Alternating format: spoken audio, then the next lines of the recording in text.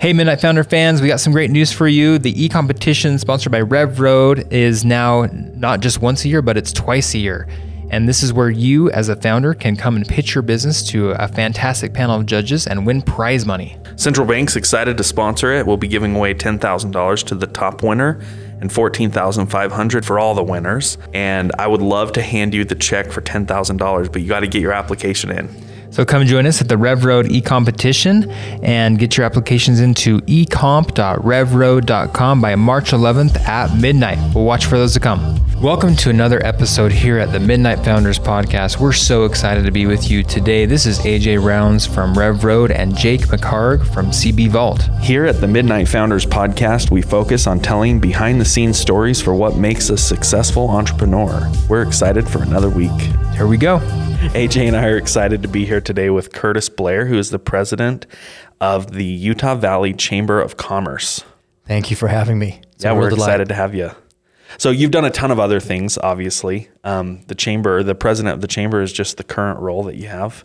But can you give us a 30-second or 60-second pitch on what you guys are focused on with the chamber and kind of what's happening there? Yeah, you bet. I did not know that this role was in my career path, but I'm delighted to be here on your podcast and also to serve as the current president of the chamber. And the path getting there has been fun, and I'll share some thoughts that way. But our mission at the Utah Valley Chamber is to enable businesses to have a voice in the direction and trajectory of the growth of our valley, right? We believe that through engagement, through principle-based policy, through purpose-driven events, that businesses can come together to help make the chamber a strong platform to enable our community to leverage its strengths, kind of watch each other's back on our weaknesses, and grow our business community, ultimately to make our valley the best place to live, to work, to learn, and to play. That's it in a nutshell.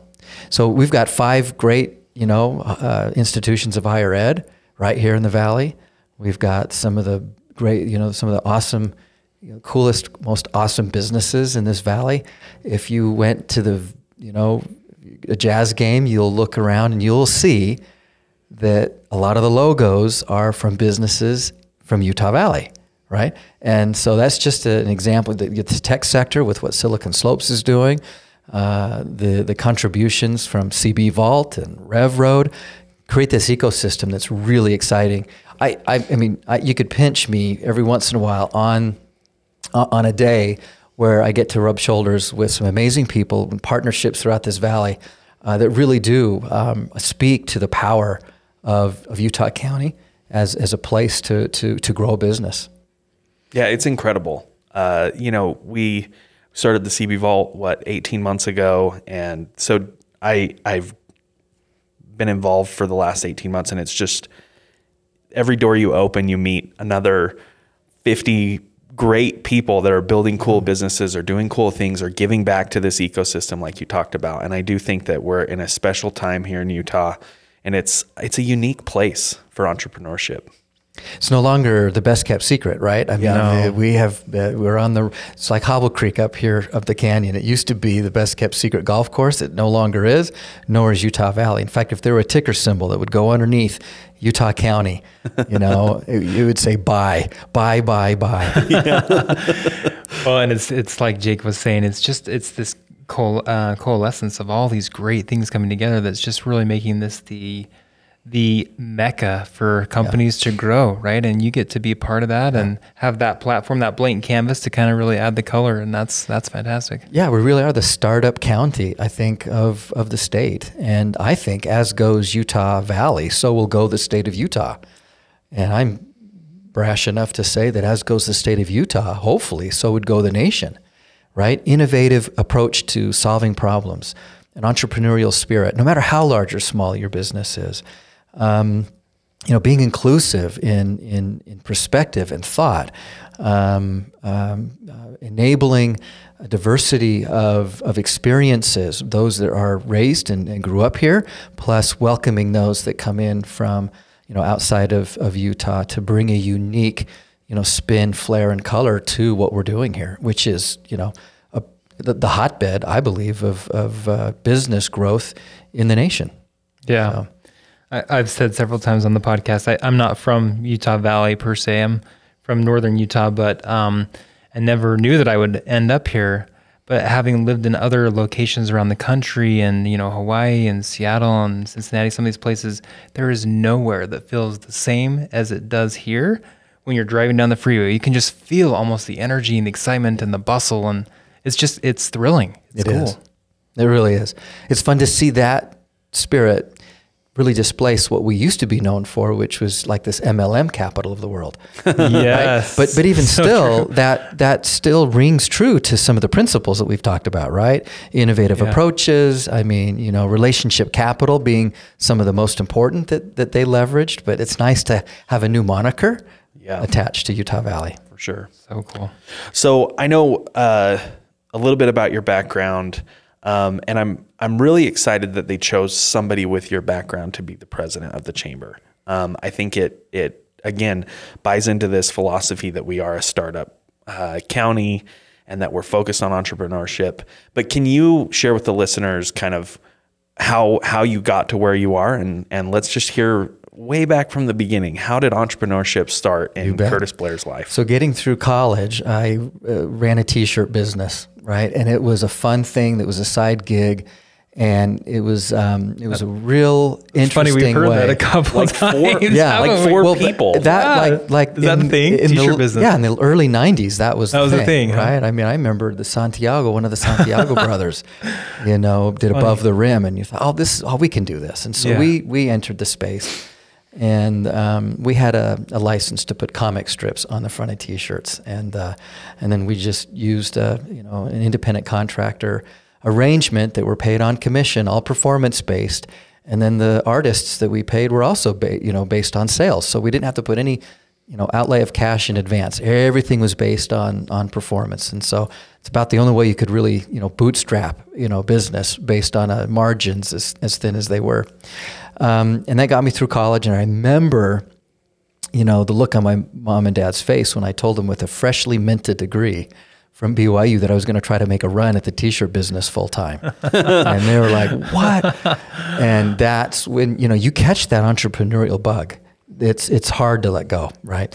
And so sure enough, after 3 or 4 years of doing that, there was a doctor in Salt Lake that said, I want this business for my 2 kids that are graduating from college. I want them to experience what it's like to run and to a business and to get inside, the operations and the relationships and all of that. And so that was kind of my way of saying, hey, it wasn't so bad. So it was a fun experience getting through college and then making a run at it. And then, you try your next thing. And you only have so much oxygen as an entrepreneur. So I ended up, exhausting those resources trying to start the next thing that never did go. So you go to the tent where there's oxygen as an entrepreneur and you work at a corporate gig, right? And so I did that for a time, and that enabled me to, shore up, some more resources, kind of get my knees, back underneath me, and then you can venture back out of the tent and try the entrepreneurial, walk, which is really a walk in the fog at times, right? I mean, you really are taking steps, and you're kind of feeling your way as you go. And so following, that experience, I started working with a company that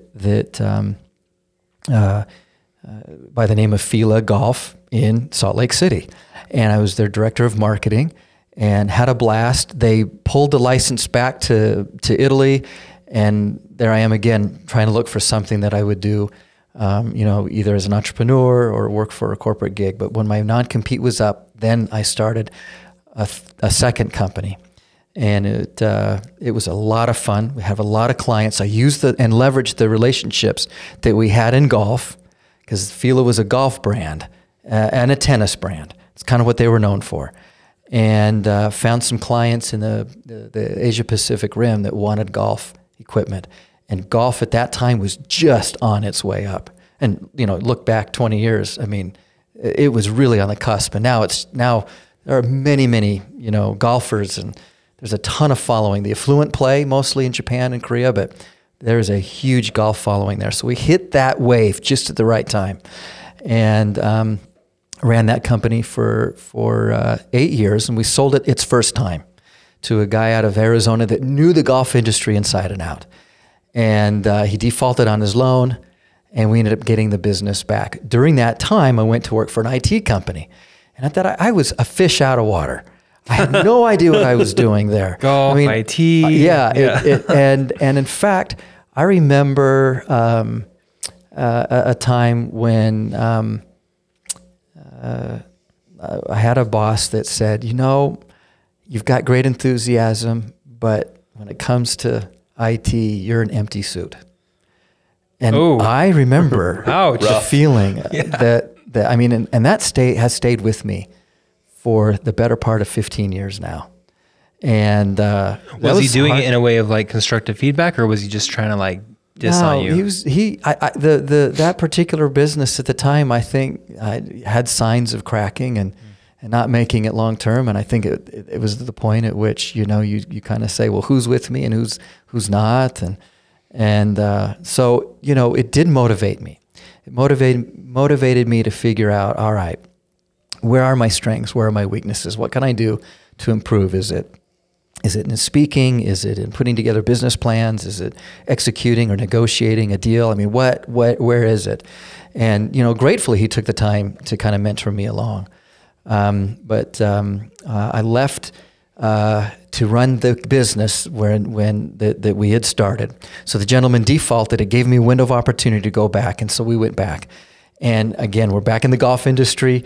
We opened up 3 or 4 more markets. We ended up really doing well on that second run of that business. Rough to be golfing on a day-to-day basis. Yikes. Here's the funny thing is that I'd get out and play, and they'd be like, you need to be better at the sport if you're going to be in the industry. Was that the feedback he's giving you? You got to up your golf game. Yeah, so you're a golfer hitting with empty clubs. Right. There so you go. that encouraged me to get better because we were in the industry, right? And then we branched out from golf to other things, and it was a lot of fun. But I sold that business the fall of 2019. And so all told, we'd ran it for 16 years. So not too long ago, yeah. Yeah. Between two. Yeah. So you sold it twice. So 2 iterations, sold it twice. Crazy. And the second group was a group from San Diego. And they nailed it. They did great. In fact, they're still running it. They thought that they would run it for a year. I stayed on, per contract to help them for a year. They didn't even need me that long. And they were going to move the business back to San Diego. Well, they have loved the environment, the ecosystem that we talked about, the labor workforce here, and they moved up, bought homes at the right time in Lehigh, are running the business out of Vineyard, and they're still here. Wow. That speaks to you to uproot 2 of the brothers that bought this business and their families to come out. I mean, San Diego's not a terrible place to live. I was going to say, especially from San Diego. Yeah. So it is a testament to what we have. Fast forward, a year from that, sold that in fall of 2019, and then a year from there, we're in the middle of COVID. And then that is when a mutual friend of ours, Stan Lockhart, reached out to me and said, hey, listen, there's only one thing that a chamber can do. I understand you know a little bit about golf. He had heard I'd sold a business, asked if I could help run a golf tournament for the Utah Valley Chamber. And I'd played in it, but I never really was a member of the chamber. But I said, sure, I've got a few cycles. What could that be? 15, 20 hours a week? Not a big deal. So dove in. We got everything going, everything planned, and I got to meet some of the best people in the Valley from all of these businesses that were members of the chamber for years, and they were itching to get out and do something as well during that COVID summer. And so, long story short, they asked me if I would, run the chamber after an event that I felt like went great. And a lot of people came out, but we had an appetite for it, and the timing was right. We still had to keep the flag in, and they had the foam right down at the cup. Right. So you just had to clip the foam, and it was in. But we had a great time, and again, that sort of speaks to the idea of bootstrapping a chamber, because it had closed its doors for 9 months. And if it weren't for Stan Lockhart that came in and really gave it CPR, I don't know that the chamber would exist today. And then he turned it over, and then a group of us, provided some more triage and got it going. Shout out but to I Stan. told them, That's shout out awesome. to Stan. Yeah, he's awesome. He's been my mentor and a super friend and for businesses in this valley, as you well know. We need to get him on AJ. this podcast, actually. I think so. Yeah, we should. But This will be a good way to do it. We can just send him this episode. There you and be go. like, hey, listen, your name. but I And told Curtis him officially invited you to be on the podcast. That's right. On air. Consider the invitation air. extended. But I told Stan, I said, I don't know how to run an organization that's, first of all, it's a nonprofit. I've never been involved in a nonprofit. Second of all, there's a legislative focus. And I didn't know a single elected official. I mean, I'd heard of him. I kind of saw him on the news. But to rub shoulders and get to know him and help steer and navigate policy for the state, that wasn't in my portfolio. And I told Stan in the search committee, I said, listen, what you get from me is I know how to bootstrap a company. And I'll make something happen with just a few resources. And then we'll build it slowly. But I don't know anything about politics. I'm not even sure I like politics. And so somehow or another, I still got the nod. And it's been 150 miles an hour ever since. And we've had a great time. And it's because of the things we've talked about. The principles that you find in this valley, the innovative spirit. I still am involved in entrepreneurism. I get to see it firsthand. I get to mentor a few companies along the way. And even at the chamber, we get to help build businesses by building their relationship capital.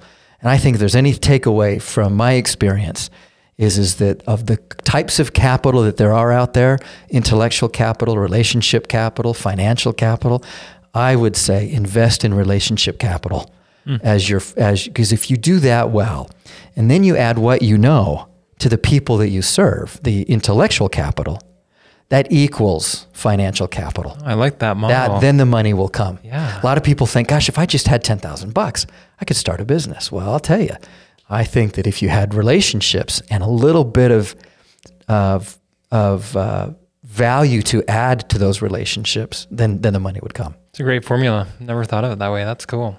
Yeah, it's also something that AI can't replace.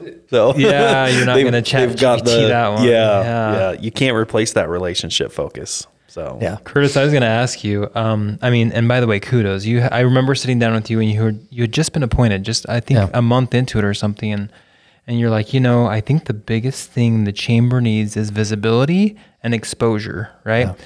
And that was one of your big initiatives. And I got to tell you, I see you and the chamber and all the things you're doing all over all the time. I know those are absolutes, but I mean, you're very active and there's a lot happening. So kudos for doing that. What has been your secret and your kind of strategy to get the word out and move that along? Well, there are a lot of unsung heroes in our valley, and these are businesses and people and entities that have been doing great work, but didn't really have a channel to get the word out. And to your point, that was one of the things that I saw. Is if a tree falls in a forest and no one's around to hear it, did it make a sound? Well, we want it to make a sound. We wanted the great things that were going on from the point of the mountain all the way down to Santaquin, the businesses that were really, in their own right, bootstrapping and clawing their way out of COVID and making, strides in partnerships and collaborations and then they would get, even those that were larger in scope and getting Series A funding and really finding themselves, building a building on I-15. I mean, to tell that story from the channels and from the perspective that the chamber had, I felt like was the best way to, gain exposure to the chamber. Wasn't to put a light on the chamber, but was to cast a light from the chamber to those individuals, those businesses, and those stories that were already being told, but didn't have a platform. And it's another level of validation, really, for them, right? Yeah. It's cool. Yeah. Wow. Yeah, well done. Yeah, I think I met you shortly after I started, and it was clear to me that you were a perfect fit for the role. I kind of knew the space a little from my role at the city, and I had been to a few chamber events, and I knew that the energy that you would bring would revitalize the chamber. And not that it was like struggling a ton before COVID, but I think you have a different energy and a different focus that will help kind of continue to propel that growth that the chamber's seen since you kind of brought it back from life. And I think that's what some of the founders of the chamber 2.0 brought to this new vision of what the chamber could be. I mean, you look at Stan Lockhart. I mean, think about his attributes, right? I mean, you talk about the art of possibility. That he could write a book on that. And while running a marathon. While running a marathon. I think about the Cam Martins, right? That really put the chamber on the map by saying we have right here in our own backyard some of the greatest, most important and available raw materials for growing business right here. We don't need to lean in on the Salt Lake demographic, whether it's the Salt Lake Chamber or the University of Utah, which are great institutions.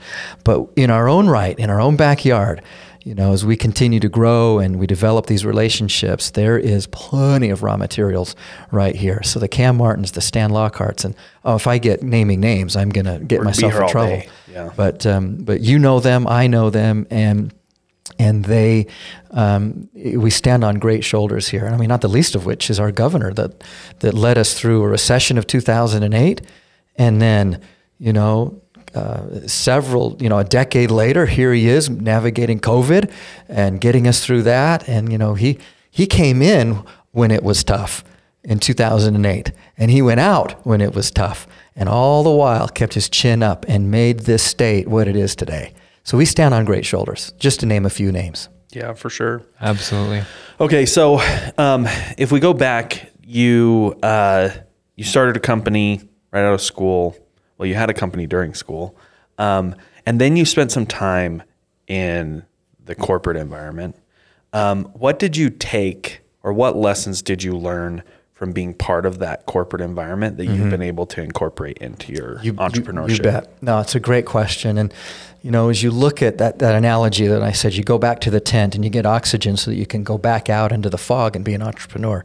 I'm so grateful for those corporate, gigs that I had, those jobs that bet on me and said, hey, listen, come and bring what you can to our organization. And the thing that I learned is that how important it is that when you're growing, your company, that you really lean in heavily on processes and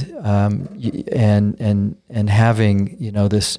You got to drive to profitability as an entrepreneur, right? Like that's step one. But you've got to lean in when you become more established as a business. You've got to really be efficient in your processes before you can then do the third thing, which is to scale, right? And it's really hard to jump those too quickly. And what the corporate world kind of gave me this idea of is that you can do more with less if you have good processes, great technology, and you put the right people in the right place.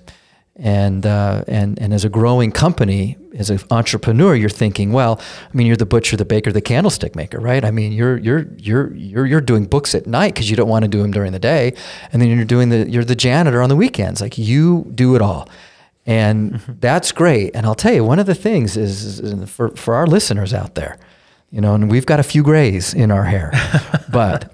The idea of which we deny 100%, right? Well, maybe AJ, you're doing okay. There's this feeling that being an entrepreneur is super glamorous. You've got all this spare time. You can direct your own destiny. In a lot of ways, it's true. But what they don't know is that you're on 24/7, and it's steep on both sides. I mean, when things are really good, it's steep up, and when things are not good, it is steep down. The corporate world, right, or being a professor at a university, if you're tenured or whatever, it's a pretty even jump. You get a cost of living raise, things are pretty stable, you have insurance, all those things are great. And for many and most of those that are in that's how they thrive, and they have add value, and there's great contributions there. But for those of us that are crazy enough to go out and try something and be an entrepreneur, it isn't as glamorous as it is made out to be. So this idea of it's steep on both sides, and we're the only breed that I know are willing to work 80 hours to avoid working 40. Let that sink in, right? Sometimes for nothing, right? Yeah, for very little. Yeah. I love that you said that. Well said, because they are the highs of the highs and the lows of the lows, right? And one thing we do at Rev Road, which we've had to learn over time, is one of the criteria that we look at, one of many pieces of criteria when we're bringing in another company, a portfolio company, is, have they had entrepreneurial experience previously? Not successful. That's helpful, but not required. But do they know what that journey looks like? Because if they're doing this for the first time and they start to get into those highs and lows and they're not prepared for that, some of them, they're just blindsided and they freeze, or it just doesn't work out, or they can't handle it at home or whatever. Yeah. And that is hard to recover from. It is. So well said. I mean, you have to look for those people that are kind of seasoned in that, for good or for bad. And you've heard the secret, right? It's fail efficiently, right? And I believe that getting up to bat as many times as you can is the secret to entrepreneurism. I mean, having one shot at entrepreneurism, I mean, you have to hit a home run on your first pitch. I mean, that's not very common. But I like the idea of getting up to bat as often as you can. Yeah. And in fact, as you look at the businesses that I've started, I've had two, decent successes. I had two mediocre businesses. Those are the toughest ones because you don't know whether to kill them or to grow them. They just kind of hang around, but they'll suck all the energy out of you. Not to mention the resources, because they just kind of hang out in the middle. It's easy to kill the two that were horrible. Like that, of the 6 companies I've started, I've had 2, 2, and 2, and it was easy to do away with the ones that had no direction and just weren't going to take root. But those 2 middle ones were like, oh my gosh, what do? You just keep investing more and more time and energy and resources and money, and you find out that those were harder than the 2 on each spectrum, right? Yeah. So anyway, it's getting up to bat as often as you can. I love that. And then failing efficiently. I always hear the failing efficiently. That's an important part, but I believe it's getting up to bat as many times as you can. Yeah, I think Paul Brown talked about that in his episode. Yeah, I think you're right. Yeah. I think what you said really resonates with kind of the theme we have for the podcast. It's the Midnight Founders podcast. It's this idea that people think when they see a successful entrepreneur that it was a happened overnight, get rich quick scheme that kind of panned out for them. Yeah. What they don't see is all of those countless hours that you spend, doing bookkeeping at night or trying to accomplish everything you had to accomplish because you spent your entire day in meetings or like solving other fires that had come up.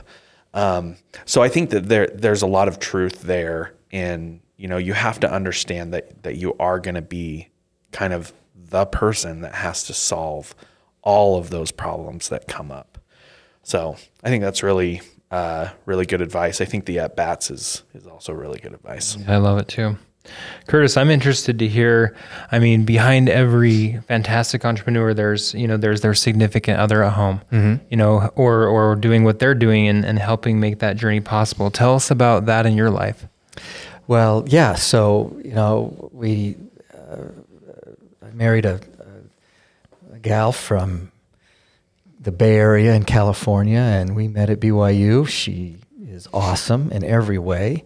I remember thinking, when we first met, we became friends, and I remember thinking, I took her on a trip somewhere. I think we went to Santa Cruz, and we were riding in a roller coaster. I remember looking over at her and thinking, boy, her future husband's going to have a real difficult time with how close of friends we are.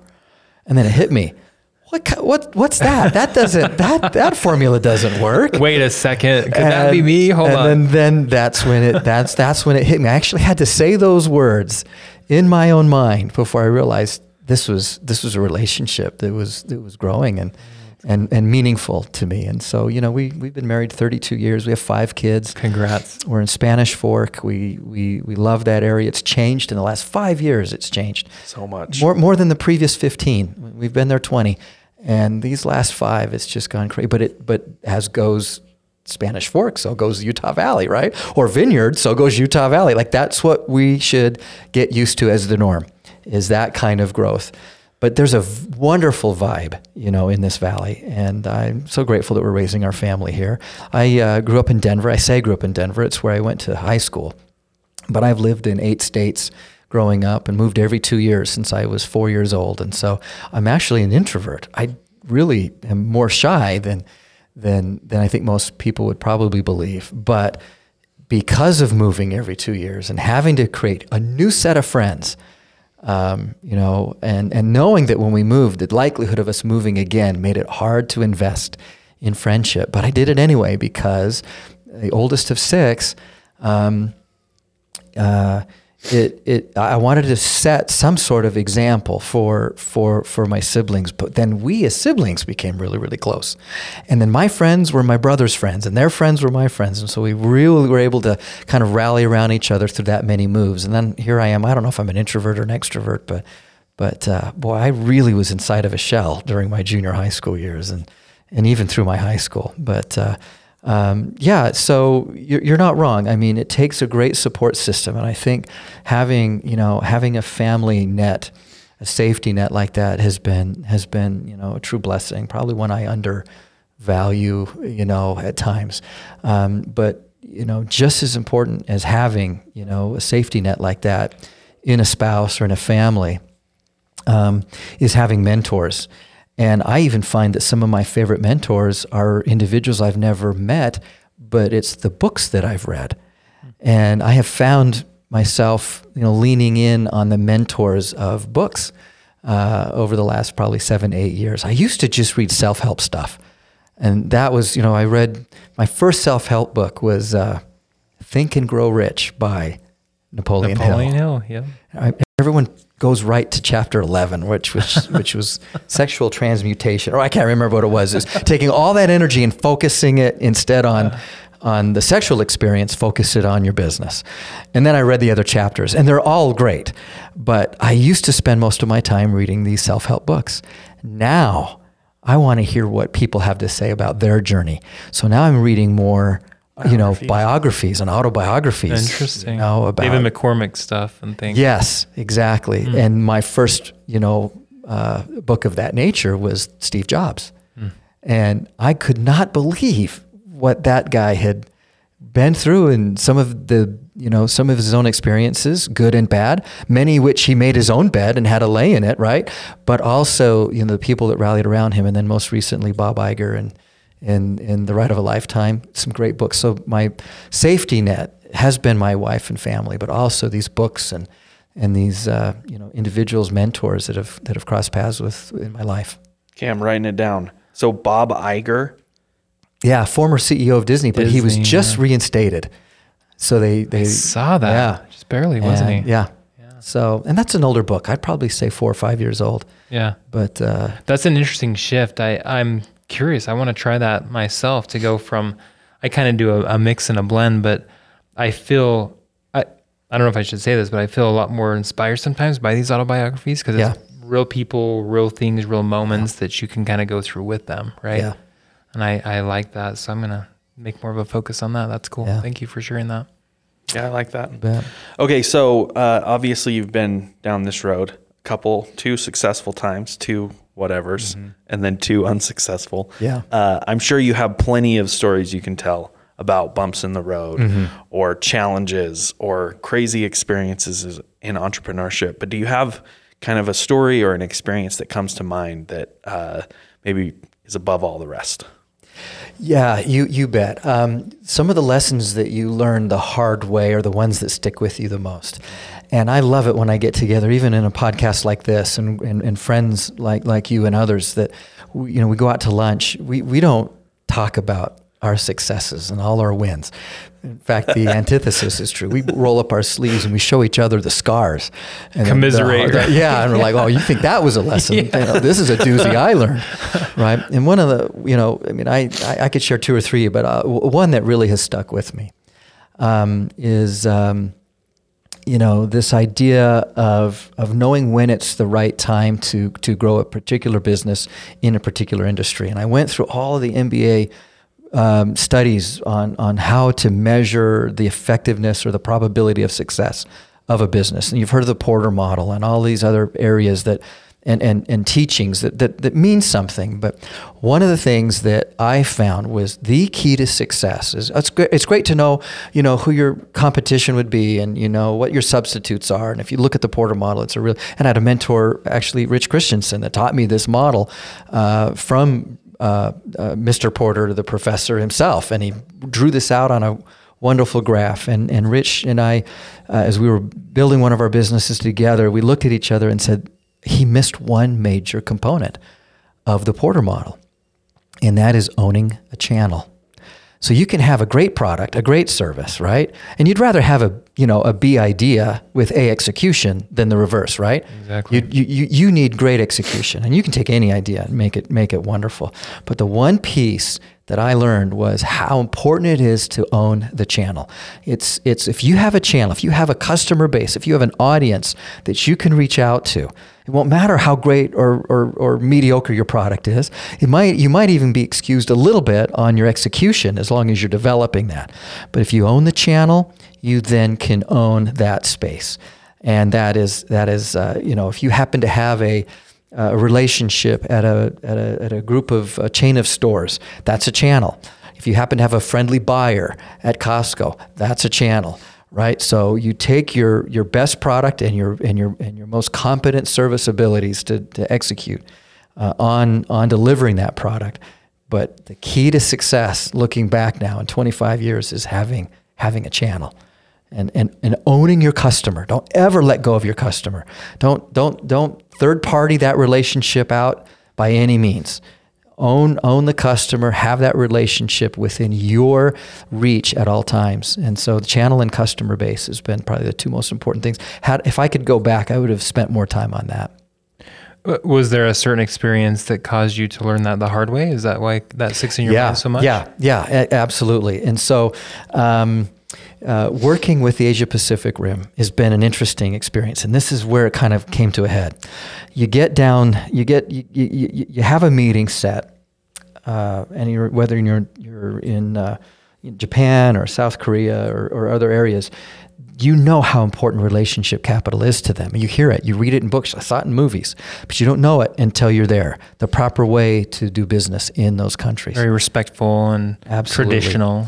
And as you get around the table and you talk about your product and service, there's just a lot of hemming and hawing going around. There really isn't anything happening, but they're actually watching your behavior as you deal with the silent moments, as you are with as well as you deliver your pitch. They want it to be a little uncomfortable. So do you sit there and start bouncing your knee?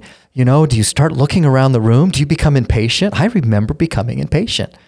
And I said, can we talk more about why we just spent, 16 hours on a flight to come over. Can we move this along a little bit? That was the death knell.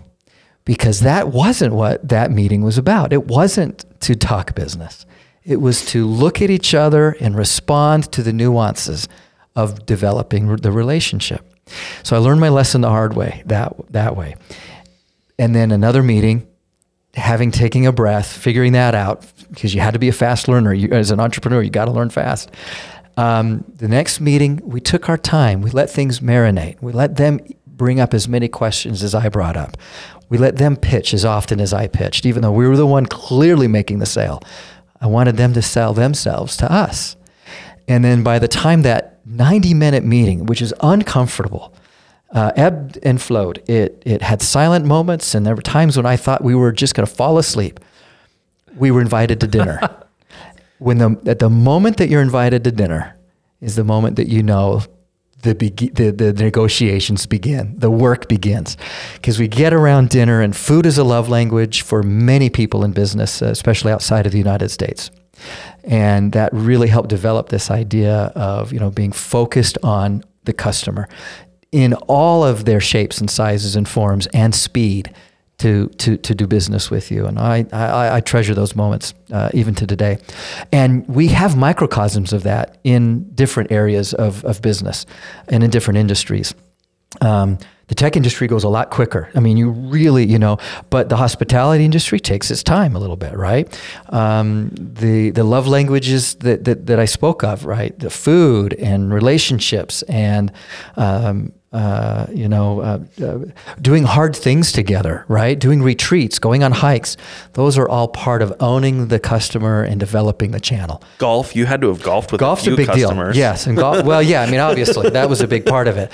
That's the golf expert there. Yeah, but golfing in Asia is a really interesting. It's an all-day event. You literally get up in your pajamas and go to the course. You have breakfast. You shower there. You get your massage there, and you get ready. You play your 9 holes of golf. You come in for an hour and a half and have lunch. You can even get a massage between 9.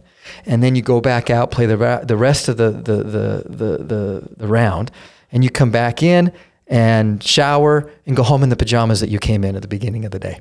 That's golfing in Japan. It's an all-day experience. Yeah. Yeah. I don't think Kelsey would let me golf very I was often. going to say, that would be, I can't even imagine that working here. Do you wish, I don't know if this is the right question, but do you wish there were some more of those elements incorporated in kind of our ecosystem here? Like a little bit of slow down, build a relationship, that kind of thing? Yeah, and I think companies that do it well are ones that strike the right balance, right? They know when to put the foot on the accelerator.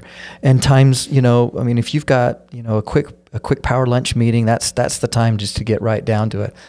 But I guess my point of the story is that without buttressing that experience with some real valuable human capital investment into that relationship, you might find that you leave that relationship to up to someone else to help direct. It's usually not the lowest price that gets you in the door or will keep you there, right? It's usually not having the best slide deck that gets you in the door and keeps you there. It ends up being this relationship capital. Another mentor of mine is Matt Moody. He really gets that side of it. I know you know him. I love that guy. And Matt, you need to be on this podcast. And he understands that there's times when you have to tap the brakes and there's times when you have to hit the accelerator hard. And those businesses that get it like that are the ones that I think will succeed long term. I just think this idea of that if you had never gone to dinner, you never really pitched that company. Right. I think that concept is really fascinating. And it's not just Japan. That's happening here in a different way. Obviously, our culture is different. But there's probably companies that are I've pitched hundreds of businesses and I haven't landed any of these deals yet. But maybe they haven't pitched hundreds of businesses. Maybe they've actually never made it into what the business would consider the actual pitch. Right. So I think that's fascinating. Good insight. Yeah, I like how you said that. Yeah. So cool. One of the other thoughts that I had too, just that I was hoping to share. I've had the opportunity at the Chamber to interview some of the brightest minds that are part of the Chamber family, the CEOs, pretty much the C-suite, and just ask them the question, because many of them are as fluent as they'll ever be in their career right now. They're in their late 40s, early 50s, maybe mid 50s, and they're really at a point where they're it's the peak. Yeah, this is where they're going to have impact. And I asked them, what were the principles that got you here? What were those values that really stand out for you and made, your career what it is today? What were those things that you stayed strong to? And I've had 20 some odd interviews with these individuals, and there's been a common theme. And I've received maybe 70 or 80 suggestions on what those values and principles have been, and I've distilled them down to 10. And I've been calling them the principles of prosperity. And so perhaps in a future time or in another platform, and I will share with you the 10 most common principles that I'm hearing from the CEOs in our valley about what made their business work in this valley, what makes this valley special, and what attributes they feel are important for the next generation of businesses to stay true to in order to continue thriving in the economy that we have and continue enabling the economy to be one of the best economies in the country. So, anyway. All right, we don't want to let the secret out of the bag. You can't leave us on that. Okay. You need at least the top 3 or 5. We need number 10 at least. All right. Yeah. Something. All right. One of them is chop wood and carry water. The art of meritocracy, and it's a difficult word to really get your arms around, but meritocracy in its form of, hey, listen, you do the hard work now, it becomes easier later. I've seen that as a common theme. I call that chop wood, carry water. Another one is a principle that's lasted the test of time is spend less than you make. When is that ever wrong, right? No matter what size of organization or what kind of organization you have, measure twice, cut once. Give more than you take. empowerment, not entitlement. Pay it forward. Leave it better than when you found it. Everyone is welcome. Let's celebrate diversity. Let's welcome that. In fact, we were once refugees, right? Making our way out west. We should be the first to raise our hand to welcome and celebrate diversity, equity, inclusion, right? And then the last one is being a role model matters. Now, that one came to me by having a town hall with a certain elected official that was defending, and rightfully so, the activities that took place on January 6th. And as we look at that moment in history, right, no matter where you are in the political spectrum, that was a moment. Incident in Washington. That was a moment. The insurrection on our nation's capital, and I remember, this guest saying that if you really look at every word that was said on that day, there was really nothing in violation of the Constitution, or nor did anyone really break the law. And then it hit me. Yeah, but doesn't being a role model matter? Because I was stuck on 9 principles of prosperity. I couldn't find, you can't stop with 9. It's either 7 or 10. So I finally found that 10th principle, and that is just being a role model matters, right? And as we look at mentoring, as we look at engaging, and as you grow businesses, I hope that we never lose sight of that value of being a role model for the next generation of leaders. And that's one of the things I found so endearing as I've interviewed these CEOs throughout the Valley, is just, that they feel that spirit of paying it forward is part of their mission now. And so anyway, Principles of Prosperity is a fun way to look at the good work that you all are doing in this Valley. And I think like you, or like me, you would find these common threads. Yeah, we're finding them in the podcast for sure. Absolutely. Yeah. I feel like there's a forthcoming book or something coming about this, maybe. I don't know about that, but I certainly know that behind every principle, there's a story of a business that learned that principle and are the poster child for it. And it's been fun to see. So the work you're doing is great. I mean, this is awesome to be a part of the podcast. And I listened to the previous episodes, several of those, and they're all great men and women in their own right. It's fun to hear their stories. So thanks for letting me be a part of it. Yeah, thank you. This was fun. It's been awesome. Anything else you would like to tell the audience before we sign out, Curtis? Anything coming up? Any shout outs? Anything you want to mention? No, I not other than the fact that you never know whose path you will cross that will impact you, or that you will impact their lives for the good. And I think that the gift of storytelling is one that you have put on a pedestal for the Midnights, the Midnight podcast experience. I think it's important that people hear those stories, and I appreciate you letting me, share mine. But big fan of what both of you are doing in your own spheres. And, may you continue to experience that success so that you can pay that experience forward to the next generation of leaders that are coming our way. Thank you. I appreciate that. Where can people find more about what you're doing at the Chamber and find you personally? So the chamber.org is our website there. I don't know how we got so lucky to get thechamber.org, but it has been around a long time. The Utah Valley that URL, Chamber. right? Yeah, someone was on their A game then.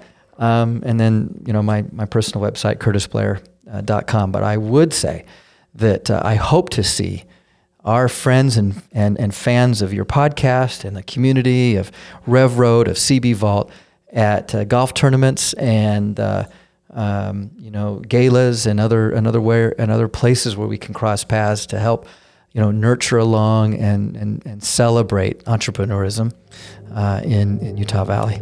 The Midnight Founders Podcast is a podcast about entrepreneurship that is hosted by CB Vault and Rev Road. CB Vault is the entrepreneur arm of Central Bank. And Rev Road is a venture services firm where companies come to grow. Thanks for listening to us. You can find us on Apple Podcasts and Spotify, wherever you listen to your podcasts. This is AJ and Jake signing out.